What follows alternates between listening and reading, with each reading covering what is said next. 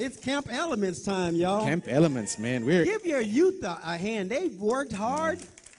Yeah. Some of them pulled weeds and threw mulch and leaves and washed cars and all that type of stuff. And, man, it's finally here, and it's going to be powerful. It's going to be good. It's going to be I was telling somebody I was like a kid the day of Christmas. I'm ready to go. Amen. We got some great helpers and a great team. Yeah, amen. Amen.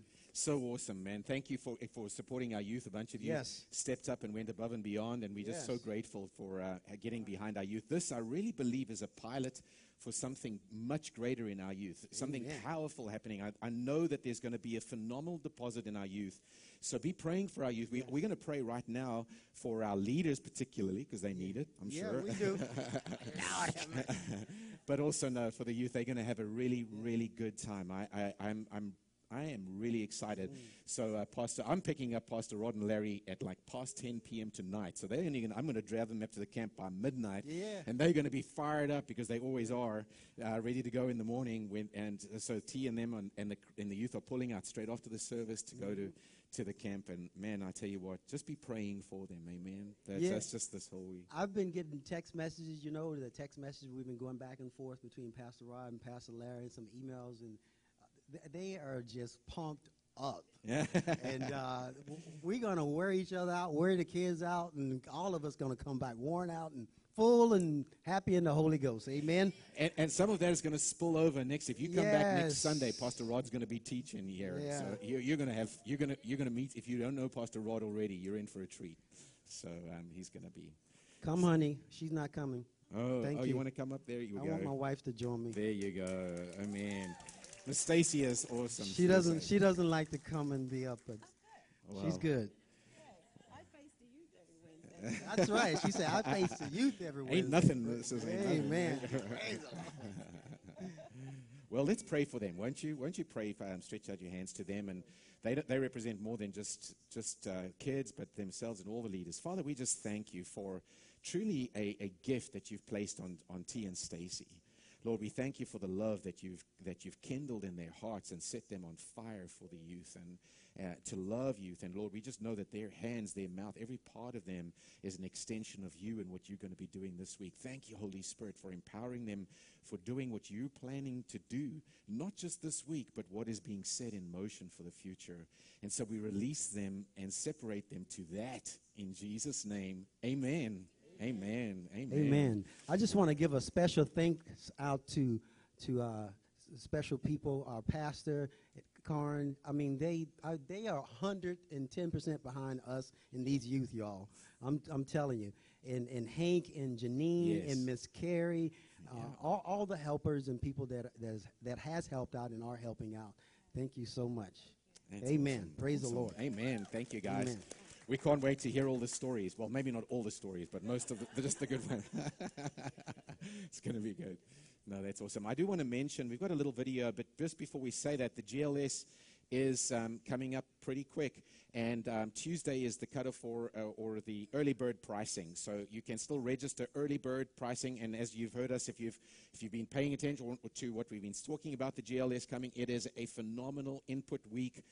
If you're a business owner or no business owners who want to invest in the leadership, look, everybody's a leader. Fathers are leaders, dads, moms are leaders. Everybody's a leader. And if the leader gets better, everybody wins, right?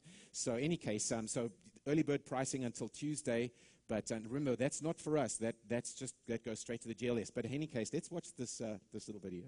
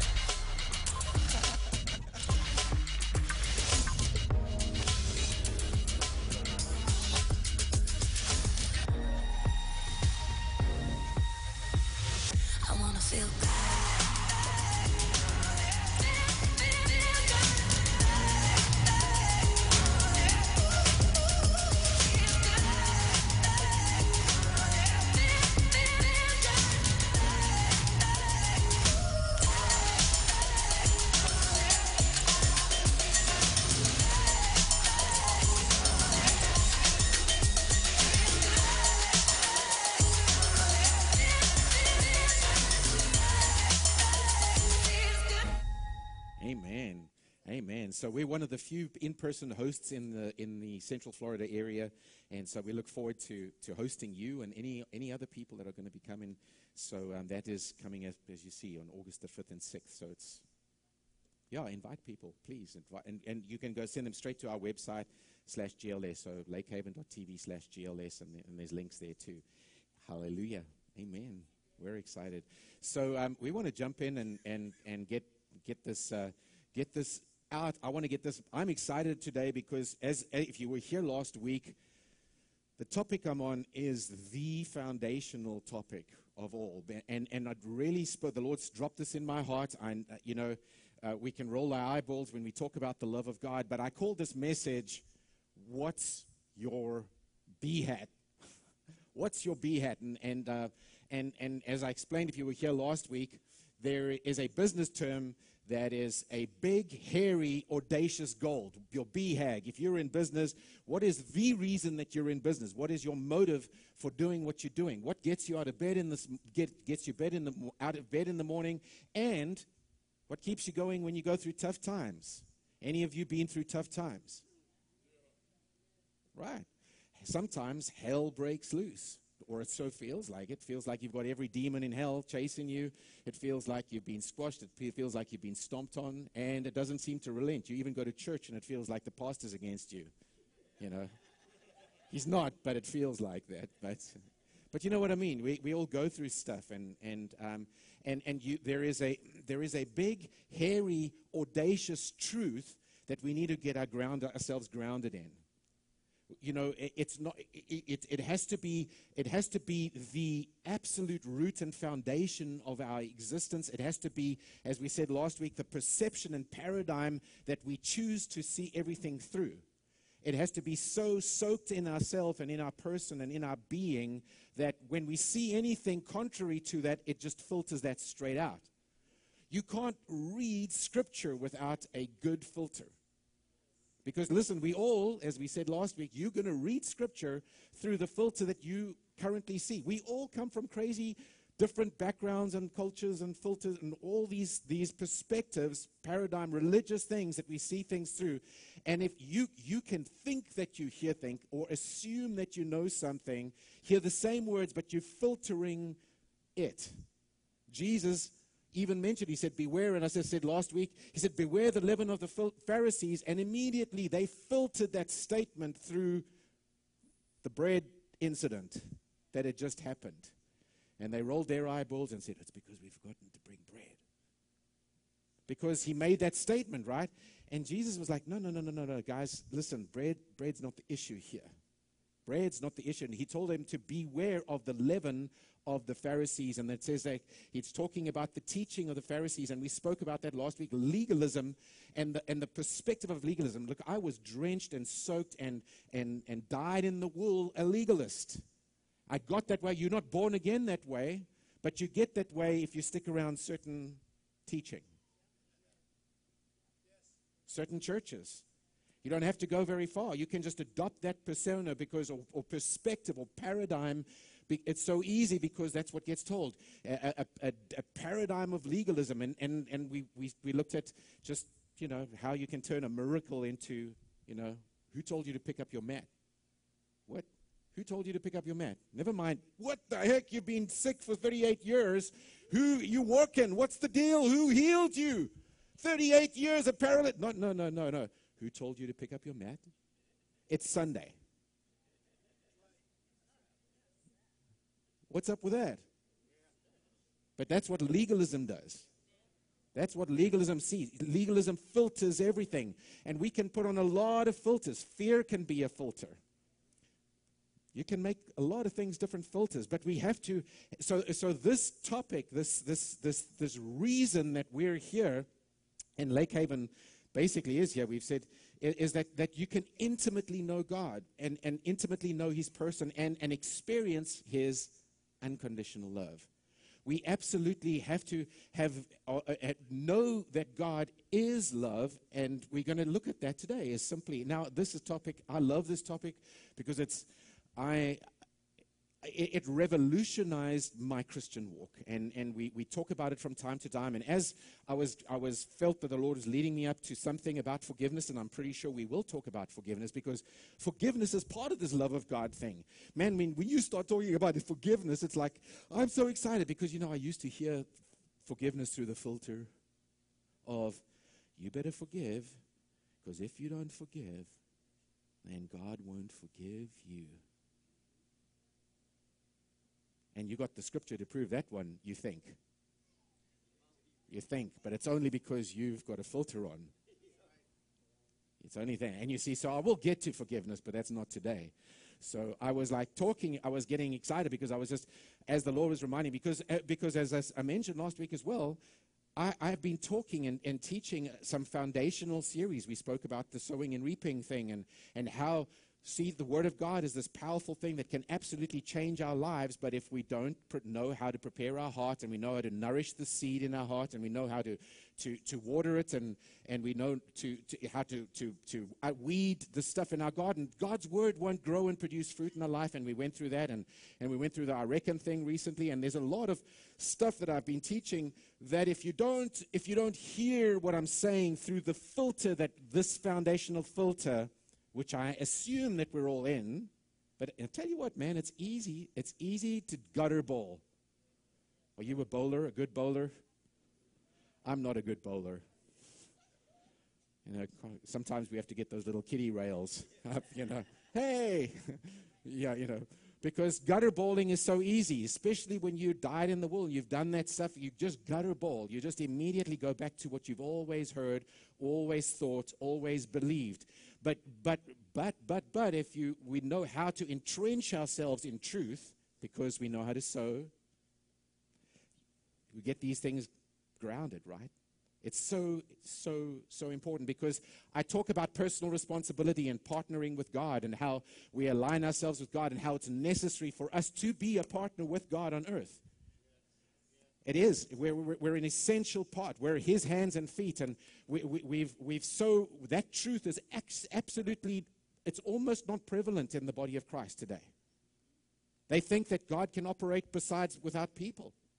They feel like, oh God, if I just stay in my closet and pray, the world will get saved. Nope. We pray for things that God has already done, or we pray for things that God told us to do. God gave us instructions. He's not doing it. We're it. And I'm not going to go into that. So I've been talking about some of these things, and it's so easy if you don't hear that through this filter that we're talking about, that you can say, oh, boy, God doesn't love me because of what the pastor just said, or what the pastor's been teaching, because we gutter ball into that paradigm, that mindset that God doesn't love me, or God will give, or what His promises aren't true for me, which are all just lies. Every promise that God has given you is yes and amen in Christ. We are by faith and grace, by grace through faith in Christ. We experience them through Christ. There is nothing that you can ever do to earn anything from God. But we get everything when we step in by grace, through faith, into Christ. He is it. And when we understand, okay, He is for us, and this whole story from beginning to end is a passionate love story, so that when we say that the overarching goal of Lake Haven is simply this, that you can intimately, passionately know God and experience His unconditional love. That's our overarching goal. You see, because when your heart has died in the will, let me tell you, if your heart is intimately, passionately in love with Jesus, nobody has to talk you into going to church. Nobody has to talk you into doing something. Nobody has to talk about giving, or because you are fired up. You can't wait. You are jumping out of bed to be part of, because that is your love. It's like when you first fell in love with your spouse. You didn't have to, somebody didn't have to tell you, oh, be sure you get ready to go and see your girlfriend, your boyfriend. Oh gosh, here I am. I've got to go and see them again. I wonder how long I've got to spend with them. I hope it's not more than an hour. Oh God. Right? You would just want to be with them all the time, and they could say nothing, and you would just that stupid look in your face, Aren't they awesome? They're just beautiful, whatever, whatever. But that's how you feel about God. Seriously. In fact, that whole marriage relationship is just a glimpse of, it's just a little taste of the passion that God loves you with. Passion, and I mean passion. When you start seeing the filter that God loves you through, and you see it right from Genesis to Revelation, you realize that's why the book of Song of Solomon is even the Bible. Like, well, I never realized what this book was in here for. Well, I mean, the whole thing is a passionate love story. Why do you think God talks about idolatry and didn't like it and was one of the 10 Commandments? And why do you think that he talks about him being jealous, a jealous God? Because he loves you. He can't help it. It is like he's jealous. He wants to spend time with you. He likes you. He loves you so passionately.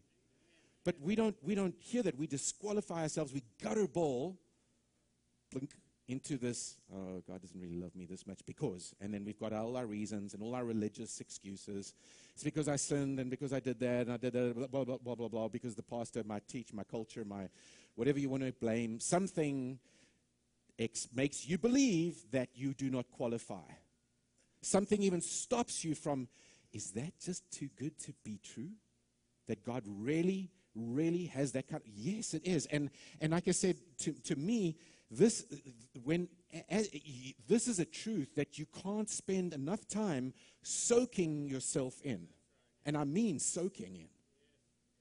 You have got to it's got, when you eat, I don't know what it is, that bunch like certain foods or drinks or whatever the case is, that you sweat them out and you smell them, hey?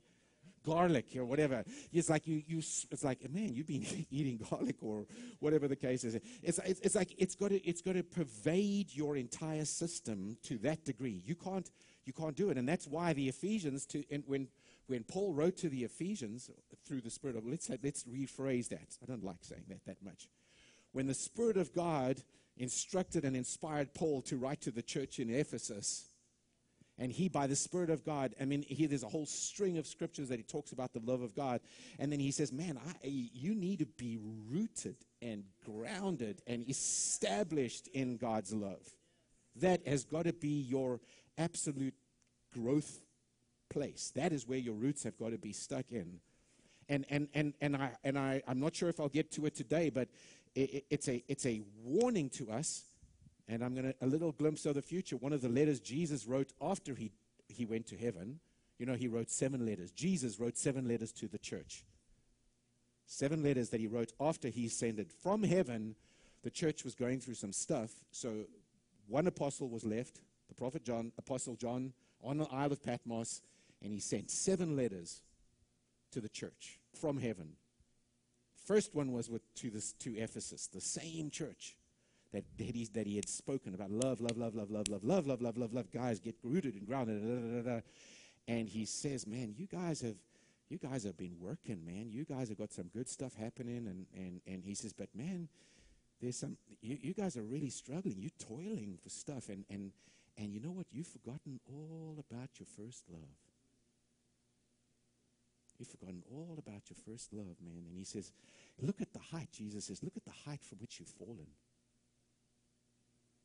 This wasn't like, and when we study that at some other stage, which not yet, but when we study the letters you will see every one of those letters is just a love letter, helping us as the church, helping us, and we can, if we don't keep him and this passion alive, we can fall from the height of that he's talking about. We can forget this. We can forget the grace and love that he is speaking about. And the encouragement is, listen, guys, remember, repent, and do. When we study that in that letter, that's what he says. Remember, repent, and do. In any case, we'll get to that some other stage. But right now, today, we're going to talk a little bit further about just these things. I know that, please don't switch off. Just in fact, close your eyes and just with your heart outstretched, don't your hands, just your heart outstretched, just say, Jesus, I want to hear what you're saying to me.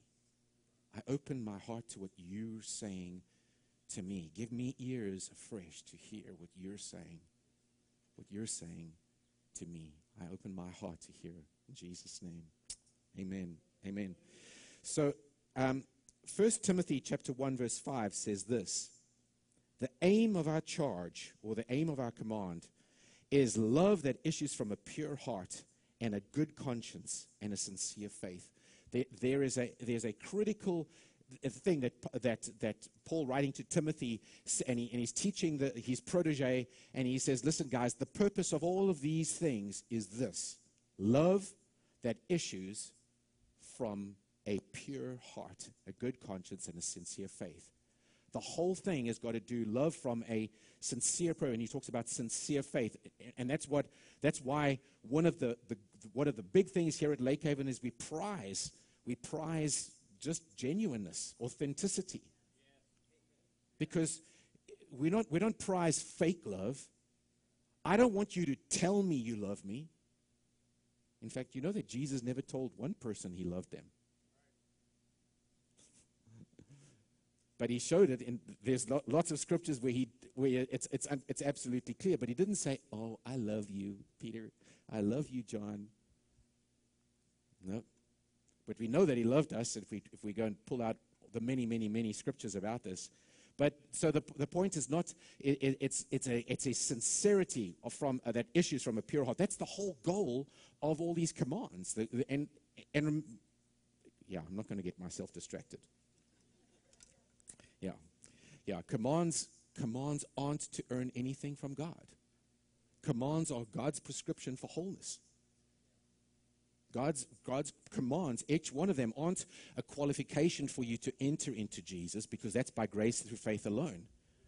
Commands are for you to a prescription, no different from a doctor saying, listen, guys, drink, take these, do some exercise, eat well, be healthy, go for a walk, whatever. It's a prescription for wholeness. Now, if you sat in Dr. Jesus' office and he said, listen, guys, this is the prescription for wholeness. Now, there's grace people that will throw every command out, and they will say, oh, commands don't matter. We can just live like hellions and do whatever we want to do. And it's like, dude, no, you can. You can, because you know what? It won't even change God's love for you. You could live like a hellion. He'd still love you because he loved you before you were saved anyhow. But it ain't going to help you. You'll screw your life up and probably a bunch of people's lives around you. So it's not got to do. So commands in the New Testament and in the Old, many of the ones in the Old, at least not all of the ones in the Old, they have to be filtered through the covenants and things like that. But a lot of the commands are just God's prescription for living a whole and abundant life.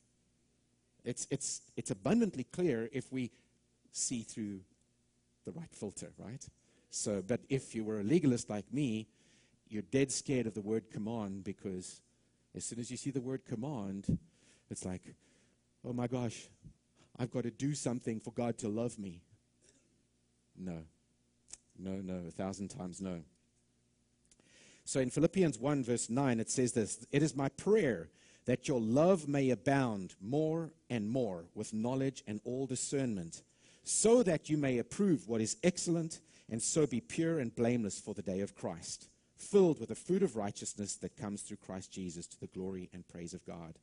So he says that again, my prayer that your love may abound more and more with knowledge and all discernment, so that you can see, that's one of these things, so that you can see what is excellent and be pure and blameless for the day of Christ. So, phrase you've heard, so don't switch off here. A phrase you've heard me say, God is love, and we see this in 1 John chapter 4, and we see it in verse 7. It says, beloved, let us love one another, for love is from God, and whoever loves has been born of God and knows God. Anyone who does not love does not know God, because God is love. Now, that is not a qualification. It's like, I promise you, with my filters, my legalism filters, I used to read this backwards. Constantly read it backwards. I thought I had to go and love God, love people or God, and if I didn't love people or God, then God wouldn't love me. And I tell you what, it took me a long time for the scales to drop off my eyes and see what this is actually saying. And in fact, the whole book of First John is pretty much on this topic. But it says that God is love. It's a primary understanding that we have to know. God is love. God doesn't do love.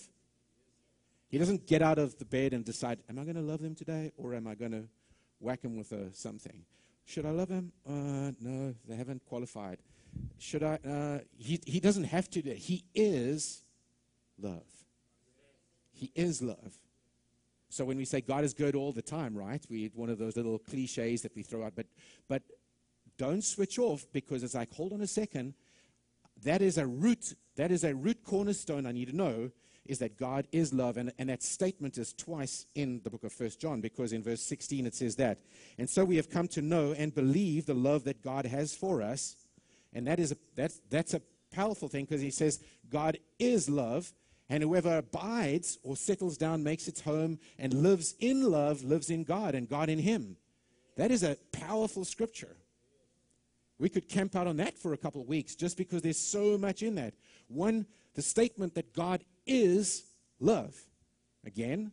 And then it says that not only is it enough to know it, but we have to get our hearts rooted and grounded. Know and believe the love that God has for us. Know and believe what? The love that God has for us. And then it says, whoever abides and lives in love, lives in God. And there's so many scriptures, that we can get to, where it talks about guarding yourself in this love. It says in Jude Jude verse 20 and 21. That's why we're supposed to guard ourselves and keep ourselves in the love of God. It has to be the environment that we dwell in. And I'm telling you, this is a walk of faith. Because when you kicked the dog or had an argument with your wife, it's not so easy to feel loved. Because you think about it and you go and pray about it, and God says, well, Shannon, you did this and you did that, and you start beating yourself up. Or you start disqualifying yourself for something. You start saying, and it feels uncomfortable, right? But the truth is that that's only because you've got to go back. Hold on a second. I am absolutely loved. So I have to step into faith. I have to say, Lord, I'm loved because your word says I'm loved. Not because I'm feeling loved right now at this moment. I'm loved. I know I'm loved because, God, you said you are love. You are love. You are love. You cannot operate outside of love. Thank you, Lord, that you love me, and that so you start there. And sometimes often you have to use your mouth to tell yourself. Again, I'm not going to go into the whole message that I spoke a couple of weeks, but it's one thing to, I know that.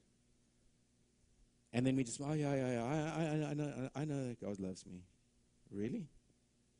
Because when you recognize the emotions where you don't feel and you're not living in a place where you're feeling loved and you're experiencing love, that's when you know that your heart is settled in the fact. And when you're settled in the fact, then you can go back to that place and get into your closet, your prayer closet, if you will. Go and spend some time with Jesus and remind yourself, get yourself established in this primary B.H.A.T.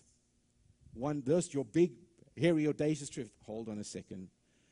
This is something I'm going to have to guard myself in. This is something I'm going to protect myself. You love me. You love me. You love me.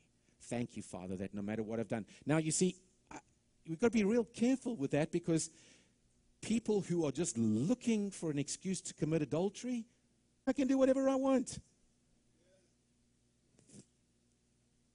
That is so far from being or in love with Jesus.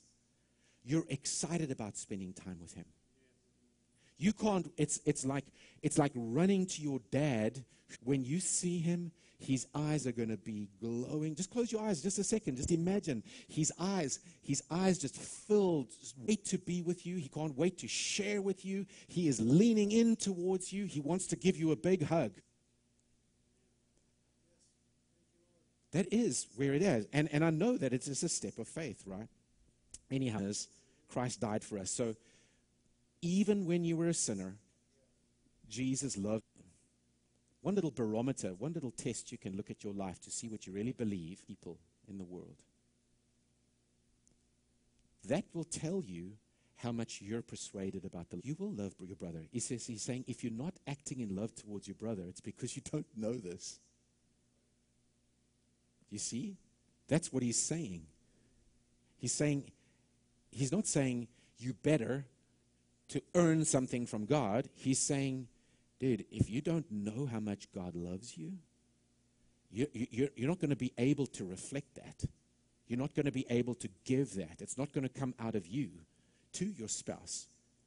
You're not going to give grace to your children or to your spouse or to your friends or to the unlovable person next to you. But the more persuaded you are of his love, the more you realize, you know what? I was a real jerk. And guess what? God still loves me. When that truth dawns in the heart, in your heart, and it becomes alive in you to that point of bursting, you know what? Somebody who gets on Facebook or stands behind some political podium or whatever you want, whatever your least favorite, and you realize, hold on a second, God loves him, her, as much as me. You're less apt to start pointing your finger and acting self-righteous because you realize, hold on a second, thank you, Jesus, for loving me so much through all my stuff. So a barometer of where we are with this is how we treat people. That's the barometer. And listen, guys, we know that God's not ticked off. He's not like, okay, I'm disappointed with you. No, this is just a call. Come back. Remember the height from which we've fallen. Remember our first love.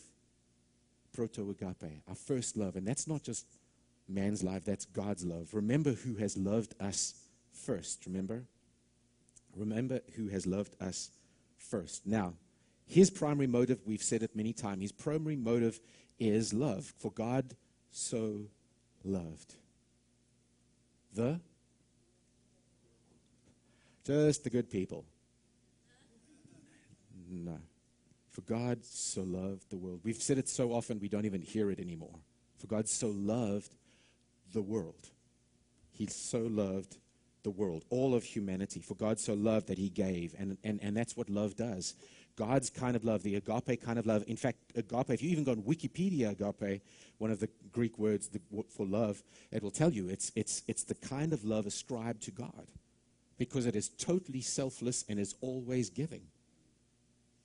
And that's why that whole book, the first, from verse 4 to 8 of 1 Corinthians 13, we call it the love chapter, describes God's love, the God kind of love. And that's powerful when you do that exercise. If you take the word love out and put God in. Have you ever done that? Go and read that chapter at home in the love chapter. I'm not going to even do it today, but go and practice because God is love. So take the word love out and put the word God in. And this is how he feels towards you. This is how he feels towards. But so God so loved that he gave, right?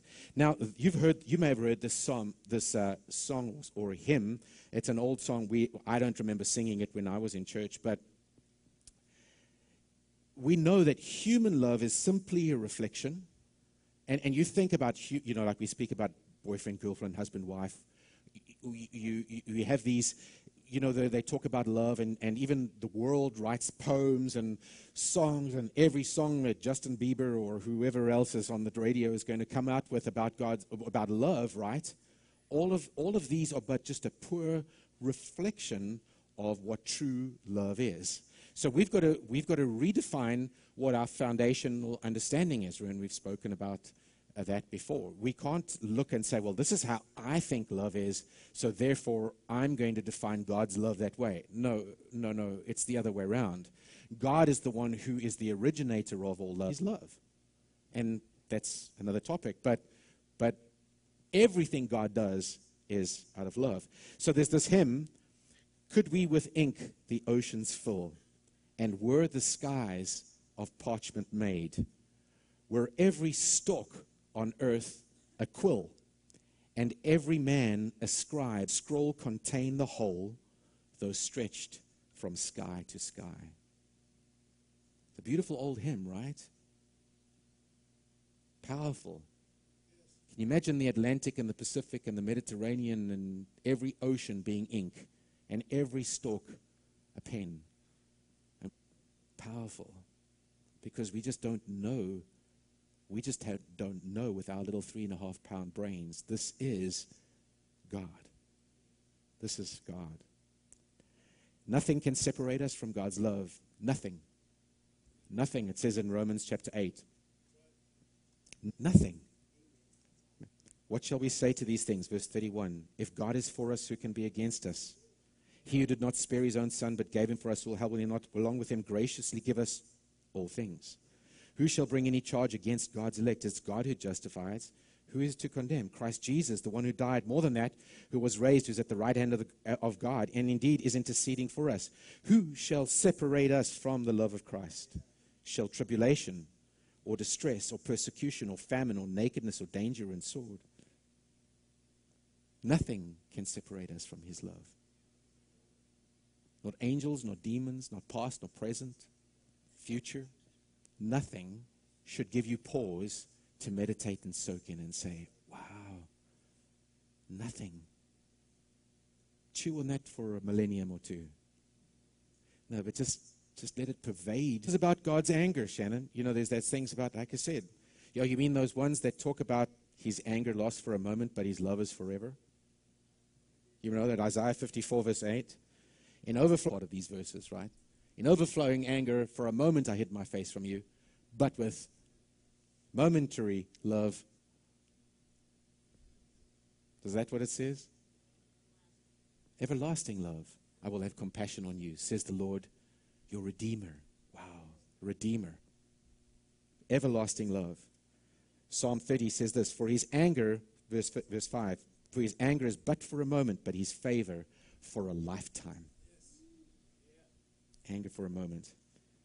So Paul writes in 2 Corinthians 5, and he says that love is the ultimate motivator. If you're not motivated for the things of God, this is another little barometer. It's because the love of God isn't driving it. The love of God is the ultimate motivator. In verse 14, compels us. The Young's literal, listen to these words. The love of Christ doth constrain us. I looked it up in the Weast translation, and it says this, from considering anything else, wrapping itself around me in tenderness and giving me impelling motive. For me, this is what you've got to do, got to personalize it. Presses on me, it constrains me, compels me. It's from all sides, holding me to one end, prohibiting me from considering any other, wrapping itself around me in tenderness and giving me an impelling motive. You see, we've spoken about dead works before and just doing stuff because you feel you have to. But when the love of God takes root in your heart and it starts impelling you, it's like the Apostle Paul. He did some stuff, dude. He went from across the world. He did missionary journeys. How many times was he stoned? Shipwrecked, beaten with rods. And he just got up and went on and went on. Why? Because it was the to reach. It drove him because he knew how much he was loved and how much God's love. You see, that's what we're about. I believe without a doubt, if we don't grasp this, we won't have this kind of motivation. So the solution is real easy, right? Just be loved by God. Through you. When I was a kid in Sunday school, you remember we used to have songs in South Africa. I don't know if you even had the same Sunday school. When we called Sunday school, it was little kids' school. It wasn't what the Baptist called Sunday school at the same time. It was like it was like we said, a new commandment, that you love one another as I have loved you. You remember? New commandment. And I constantly, my filter, even from little, was that we've got to love people. We've got to love people. This is the commandment. We've got to love people, right? And that comes from John 13:34. A new commandment, Jesus says, I give unto you, that you love one another just as I have loved you. So you ought to love one another. And I never caught that middle part. Right there. How did I miss it? Now, maybe you got it all along and it was just me. But it was just like, just as I have loved you. We can only love when we know how much He's loved us. The new commandment is, be loved by me. That is the new commandment. Be loved by me, and you're going to love other people. But we gutterball. We gutterball into this place where you better love people. You better love people, or your faith won't work. Heard that one? Faith people? I love faith, but that's not what it's saying. It says that faith works by love. It doesn't say that if you love people, you're going to make your faith work. It's the other way around. Your faith works when you know how much God loves you. Faith is, but again, it all comes because we have to, this new commandment is that we receive it first. It says it in 1 John 4:19. We love because He first loved us. We love because He first loved us. And then in verse 20 it says this. It says, if anyone says, I love God and hates his brother, he's a liar. This is what he's saying. He says, because he who does not love his brother whom he has seen cannot love God whom he's not seen. You see it now? If you love God, you will. If you're experiencing that kind of, if your hose is connected into the love of God, there's only one thing that's coming out the other side, dude. And he's saying, if you're looking at the end here and there ain't nothing coming out of your hose, he says, you're not plugged in, dude. You get it? Just plug in to the love of God. In fact, I wish I felt the time, but I think I should skip over. But the book in 1 John, 2 chapters before that, the first 17 verses of 1 John chapter 2 talk about this principle. And it brings in this element of forgiveness and how God has forgiven the world and that how it says that in verse 5 it says, but whoever keeps his word, in him truly is the love of God perfected. And it talks about the new commandment. And he says in verse 7, he goes back to this new commandment and he says, beloved, I'm writing to you no new commandment, but an old commandment that you've heard from the beginning. This is nothing new. He's telling John is writing, he says, this is not new, guys. This is what we've been saying right from the beginning. This is the same thing we've always heard. The old commandment is the word, and he talks about how it's the love. It's in verse 5, it says, whoever keeps his word, in him is truly love perfected. It's made whole, teleos. It's come to maturity. It's brought to completion. It's the same thing. Love of God, love of God. So it's our motive, okay? So I am giving you a lot of meat to go back and check on. Because even in the Old Testament, when I say from the beginning, I'm not talking about when Jesus was walking. Jesus was the manifest Word of God. He spoke only what God said from the beginning. He revealed, we've said this many times, he revealed the personality of God. He is in the flesh who God is. If you want to see what God looks like, acts like, speaks like, look at Jesus, right? And so Jesus came and said these things. Now you put those spectacles, that filter, that paradigm of God's love, and then suddenly, man, the Old Testament comes alive with the love of God. Chesed, beautiful Hebrew word that there's even no translation for in English. So different translations struggle with it. Loving kindness, tender mercies. That's how you'll literally see it said. Tender mercies, mercy, love, Different translations keep using a different word, but if you go back and look at the Hebrew word, it's this word chesed. Chesed, you can say the ch, okay? Chesed. It's talking about loving kindness, tender mercies. Loving kindness. It's who God is, right? So to make it, in Hosea 6, verse 6, it says, remember, I desire mercy and not sacrifice. Remember who Jesus quoted that? I desire love and not sacrifice. The ESV says love and not sacrifice. Jesus quoted it in the New Testament. He said, go and find out what this means. Remember? He said to the Pharisees, you need to find out something. I desire mercy, not sacrifice. You guys are all about sacrifice, doing stuff for me. And Jesus said, go and find out what this means. That's what I'm talking about here. We're studying what this means. Because that word, steadfast love, is that word chesed. Different translations will say tender mercies, mercy. But it's this everlasting, steadfast love, tender mercies. In fact, to make it a little clearer, we had a psalmist write a psalm, a famous one, Psalm 136. Give thanks to the Lord, for he is good. His mercy, or his tender, his steadfast love endures for a little bit. Until you kick the dog again. No. Every verse of Psalm 136. Give thanks to the God of gods. His steadfast love endures forever. Forever.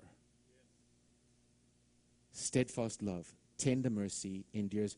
You think that he was trying to make a point? Steadfast love, tender mercy, endures forever, endures forever, endures forever. We hear it 3 times and we're like, oh, jeez, for Pete's sake, suffer. And the psalmist just carries on, endures forever, endures forever, endures forever. You get it? Endures forever. He's trying to make a point. So your homework is to go and read, besides listen to this 100 times. Go and listen, read Psalm 136. But let it soak in you. His tender love. Steadfast love. Tender mercies. Kindness. Sometimes in the Young's Literal it says, his kindness is to the age, says the Young's Literal. His mercy, it says in the Amplified, his mercy and loving kindness endure forever. So knowing God, like we talk about intimately knowing God, is really knowing love. His agape. It's seeing the definitions of love and soaking in this concept of 1 Corinthians 13, 4-8 and saying, wow, love bears no record of wrongs. I mean, that's another one of those forgiveness scriptures. What? But what about the screen in heaven thing that's going to come down and show us if... No. Love bears no record of wrongs. But I thought you said God is going to judge. Yes, there's going to be a judgment, but love bears no record of wrongs. When we study forgiveness, that's a big part of understanding the love of God. He bears no record of wrongs. You cannot go to God and say, he's like, what? You can't go with him with stuff that you've done wrong, because why? He bears no record of wrongs. Now, we should confess. We should say the same thing as we should acknowledge our mistakes and stuff like that. That's a healthy thing for our hearts. But you can't go and keep reminding him of your sin. It says that he forgives all our sin and heals all our diseases. He casts our sin in the sea of forgetfulness, as far as the east is from the west. Anybody know how long that is, how far that is? Right? We can carry on and on and on all the times, even in the New Testament. Love, all of these beauty things about God. God doesn't remember these things. This is love bears no record of wrongs. It forever, it endures. Love remains. It's patient. It's kind. It's all of these things, right? I'm particularly trying to stay away from 1 Corinthians 13 because I know people just glaze up when you go to 1 Corinthians 13. But knowing our Father this way is one of the parts of the story. I really want to spend some time at some stage talking about the parable of the prodigal son, because that's such a powerful parable. And actually, it was never called the prodigal son, the parable of the prodigal son in Scripture. We have just adopted one of the sons and said, let's call it the parable of the prodigal son. And it's actually, that whole parable starts with, a man had 2 sons. Full stop. And then it goes to tell about the one, and then it goes to tell about the other one. And we forget the point that he was making in the whole parable. But that first one, love of God. There's so much stuff about codependency and how not to be codependent. Do you notice that the father didn't chase the son down the road? Didn't say, come back, come back. But you know that he waited for him. His door was always open for him. He was always loved him. And when he came to his senses, there was one thing that brought him back. He remembered. He remembered the goodness of God. He remembered how good his father was. And then he had that nice little prepared speech. I'm not worthy of being a son. I just want to be a servant. If I just have it, because I'm tired of eating pig food, just give me a job here at this place, you know. And he had this whole little thing. He rehearsed it. I'm ready to go. And then, of course, he goes, and as soon as he heads home, father runs, embraces him, picks him up, sandals on his feet, ring on his finger, slaughtered the car. God, that is an image of God is always there if you will just remember. If you will just remember how much God loves you. If you will just know, oh my gosh, God is a whole lot better than eating pig food. Yep, because that's exactly how the world will treat you. You can be eating pig food in your emotions. You can be eating pig food in your friendships. You can be eating pig. You can be wealthy beyond measure and be eating pig food. You can have a crappy life.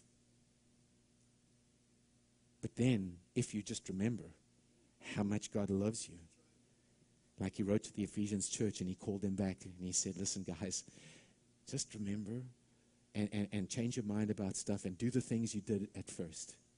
Remember when we did the stuff that we did at first? Jesus is writing to the Ephesians and he's saying, remember all that stuff where it was just about love and we just did this because we were in love with one another? He says, let's do that again. That's all he was calling the Ephesians backward. That's all he was saying. Let's do that again. Because love, when it's in our hearts, that love will crank your tractor, will motivate you. Because if we don't get this, guys, we become so religious and we just toil. We just toil like the Ephesians. We just work and sweat. And I've got to do another usher duty. I don't want to do another usher duty or children. I better do it because it's for God. God saved my soul. The least I can do for him is go to church. Right? No, that's not the motivation. Even Paul, like T said, he wants us to be hilarious, even in our giving. Hilarious. He wants to be motivated. He doesn't want stuff. He wants love from a pure heart, the sincerity of faith. Why? What does it? Because it is all about intimacy. It's all about him. It's all about love. It's all about love. But when it is in our hearts, it cranks our tractor. And so it makes a lot of sense when Jude, there's only one chapter, verse 21 says, guard and keep yourself in the love of God. In the classic, in the Amplified, it says, guard and keep yourselves in the love of God. Expect patiently, wait in the love of God is the point. There's another scripture that says, if you guard yourself, you're in good shape. You keep yourself in a knowledge of what I'm talking about today, and you will be motivated. It will crank your tractor. It will set on the feet. Do you know that even the gifts of the Spirit have to be motivated by love? All of those things have to be driven and motivated by love. But it's so easy because this agape thing, this God kind of love thing, is not how the world thinks. There's no such thing as a free lunch. You better earn your keep. It's not how the world thinks. It's not the mindset of the world. So it takes energy and effort to get our hearts and minds persuaded, renewed, put off, renew the mind, put on this awareness. Until, like I said, until that filter is on, it becomes your B.H.A.T, your big, hairy, audacious truth. That it's like, I tell you what, it will guard you. It will keep you safe. Somebody will come preaching a message and say, oh, this is, and you were like, he doesn't know God. Why? How can you be so sure? Because I know him. I know him. I know him. There's nothing you can tell me about him that doesn't fit. It doesn't match. Because you are so persuaded in his love for you. You're so persuaded. And like I said, you reflect that to others. When you love, when you receive that love, and you decide to receive that love, like we said last week, and I mentioned Karen said this, it's where we become like the moon to his sun. You don't have to generate love. You just reflect it. You can't help but glowing. You come out of a prayer closet time where your heart is lit and we're full of the love of God. It's hard not to just love everywhere. Just people that are just loaded with love. They're just loaded with love because it's not because they're any different to you. God, every single person in the world, he's calling into this intimacy relationship. But there is a difference. If you don't receive that, if you don't place yourself, give what you don't have, because it's not, agape doesn't come from you. It comes from him. Amen. You just, let's just imagine that. Let's just soak in that for a minute here. And Holy Spirit, thank you that you do confirm your word with signs and wonders, Father. And thank you for this incredible truth that you said we're supposed to plumb height and depth, length and breadth. You said that it even surpasses knowledge,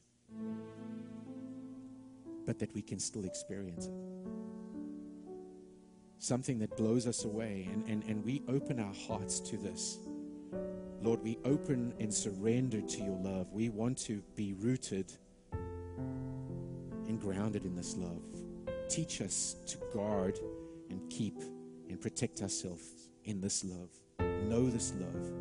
Be in a journey, an intimate journey with you, so that we can hear all you have to say, because we know you. We know you. That everything you're about to say, everything you're about to tell us, and everything you're going to give us is from the motive of this love. We will choose to see it that way. We will choose to filter everything, because we will see you as you are, this love. Would you call us back into that relationship? And if you've, and look, we all do it. We all step away. We all get so distracted. The cares of this world, deceitfulness of riches, desire for other things can just keep our eyes off this. And God's saying, no, I'm calling you back. Spend time with me. He just wants to remind you how much he loves you. Keep you persuaded of that. And it will be, the beauty is that it's a lifelong, you can never reach the end of it. You can never say, okay, I've got it. Because it is depthless. Without length, height. It says you can't plumb it. So just choose. Just say, Lord, I want to walk in this love. I want to know this agape. I want to know you. Surrender to what he's doing in that. Now, if you don't know Jesus, then all you have to do is just pray a simple prayer in your heart. And in your heart, just say, Lord, I need you.